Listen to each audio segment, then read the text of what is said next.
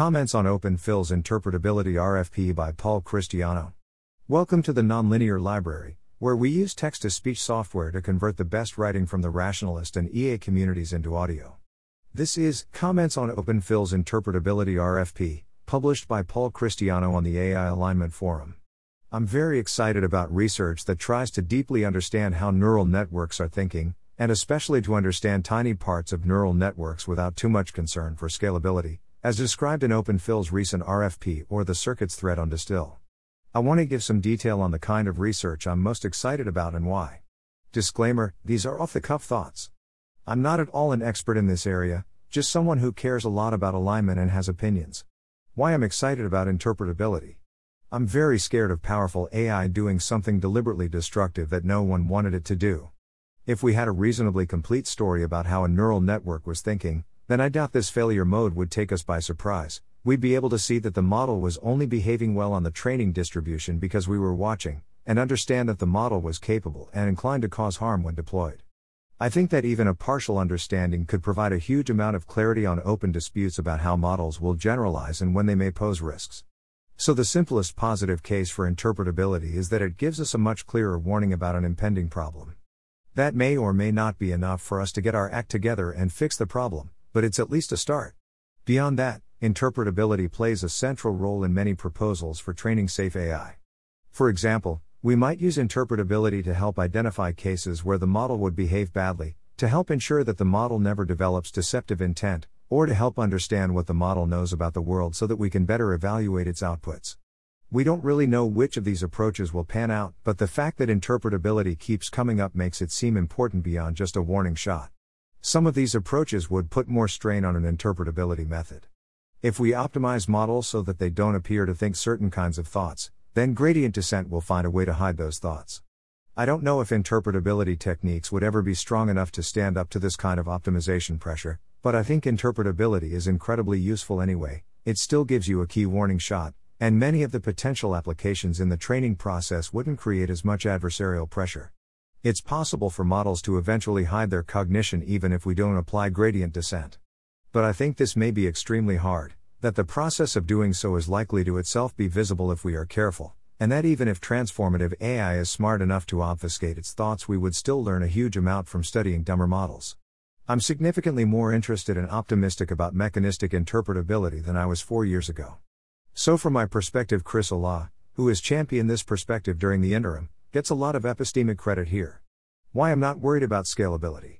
I think I basically totally agree with the OpenPhil RFP, and in particular think the most exciting work is getting an extremely detailed mechanical understanding of a tiny part of a neural network. If anything, I'd lean slightly further in that direction than Chris does in the RFP. Expanding on that, it seems to me that the current bottleneck for interpretability is that we almost never have a good understanding of what's going on, not that we have good methods that scale poorly. I think people should mostly not worry about scalability while we try to get really good at understanding what's up with small pieces of neural networks. That's partly an aesthetic judgment about what the conceptual bottlenecks are, but I think there are also some concrete reasons not to worry too much about scalability. Worst case, in the long run, I think there's a very good chance that it would be feasible to automate the literal steps a human takes in order to understand a neural network, and that doing so will be cheap enough to apply to even the largest models. Each time we do this exercise, I think we will learn much more about how to do it well and about the general structure of neural networks. I think there's a good chance that if we understand how to do this task well, we'll also understand how to write a scalable algorithm. Maybe if we had many examples of understanding small circuits, and it wasn't getting any easier and we weren't learning anything general, then I'd suggest that we should be focusing on scalability. But instead, I feel like this work is at an extremely preliminary stage, where we have very few examples of deeply understanding anything other than low-level vision and could go a lot further even on the examples we do have. I have some general intuition that it's very unlikely for this kind of task to be bottlenecked on computational issues. If we're in that world, then in some sense interpretability would be one of the easiest parts of ML to work on, and so I would expect extremely rapid progress. I think fully understand a neural network is a good aspirational goal, which I think is also mostly bottlenecked on deeply understand small pieces effectively. Comparison to circuits. The circuits thread on Distill is probably the best example of work I find exciting. I think the most exciting aspect of this thread is the artificial neural network described in curved circuits, and in particular the preliminary results on replacing the natural curved circuit with their hand-coded version. See finally, a preliminary experiment. They consider a set of neurons that appear to be doing curve detection, find that zeroing those activations reduces accuracy by 3.3%, and that replacing them with a handwritten curve detection algorithm recovers half of the loss.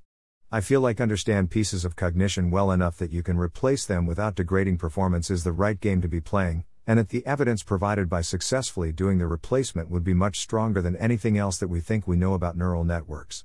My biggest reservations with that work are: the experimental evidence that the artificial circuit works well is preliminary. The sample size is small enough that it could just be noise. I doubt the whole effect is noise, but the real effect size could at least be very different. I think that having the artificial circuit work at least as well as the original would be much more informative than being 50% as good. This more ambitious goal also seems tractable with a good enough understanding.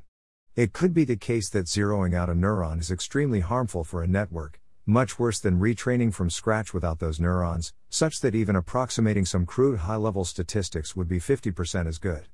It seems plausible that curve detector is one of the easiest circuits, and that replacing even a single random neuron in an image model would be much harder. I wouldn't want to address that by trying to jump straight to a random neuron, but it's something you'd learn about as you did more examples. Most of all, I think that they could predictably get much cleaner results by continuing to spend time on the problem. They didn't put much effort into this experiment, and they mentioned several obvious ways to do much better. For example, their version of the circuit is in grayscale instead of color.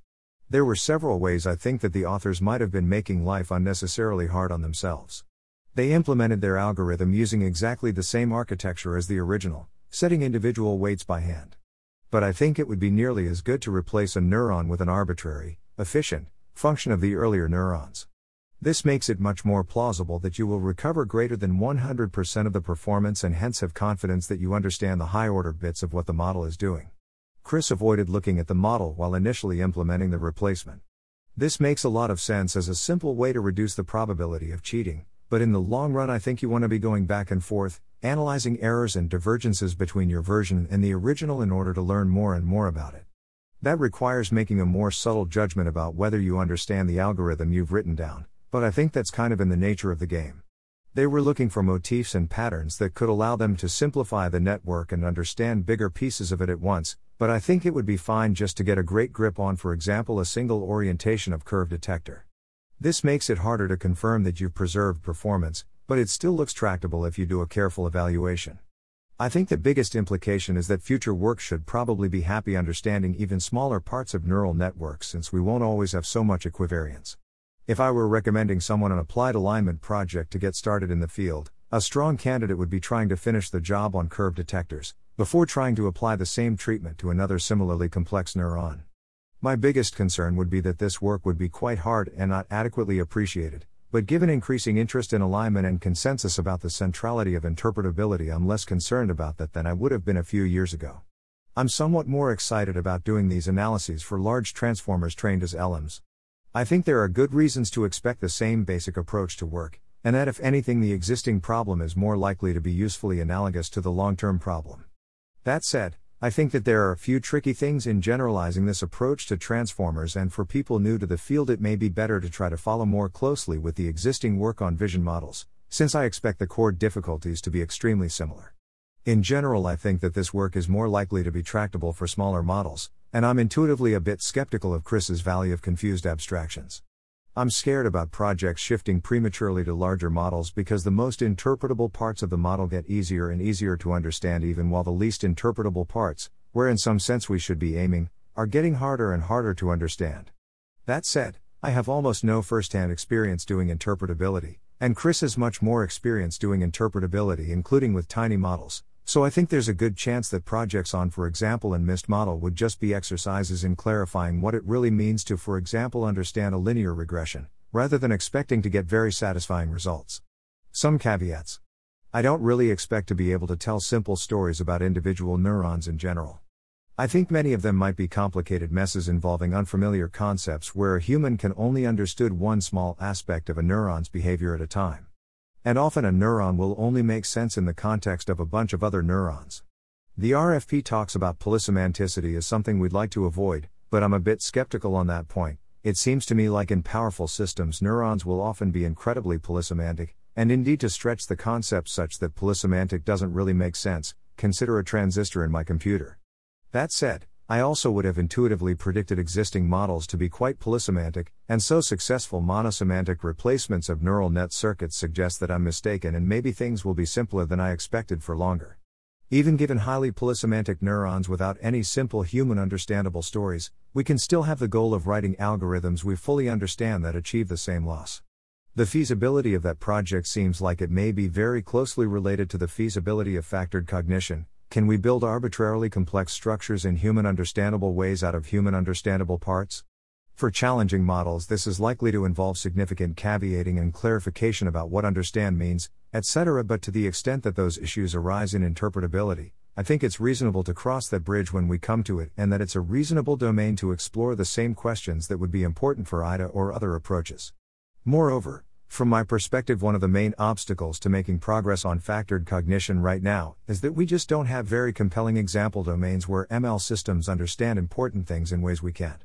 So if interpretability fails for this kind of conceptual reason, then at least we plausibly get a consolation prize of an interesting and plausibly challenging test case for other techniques. Thanks for listening. To help us out with the nonlinear library or to learn more, please visit nonlinear.org.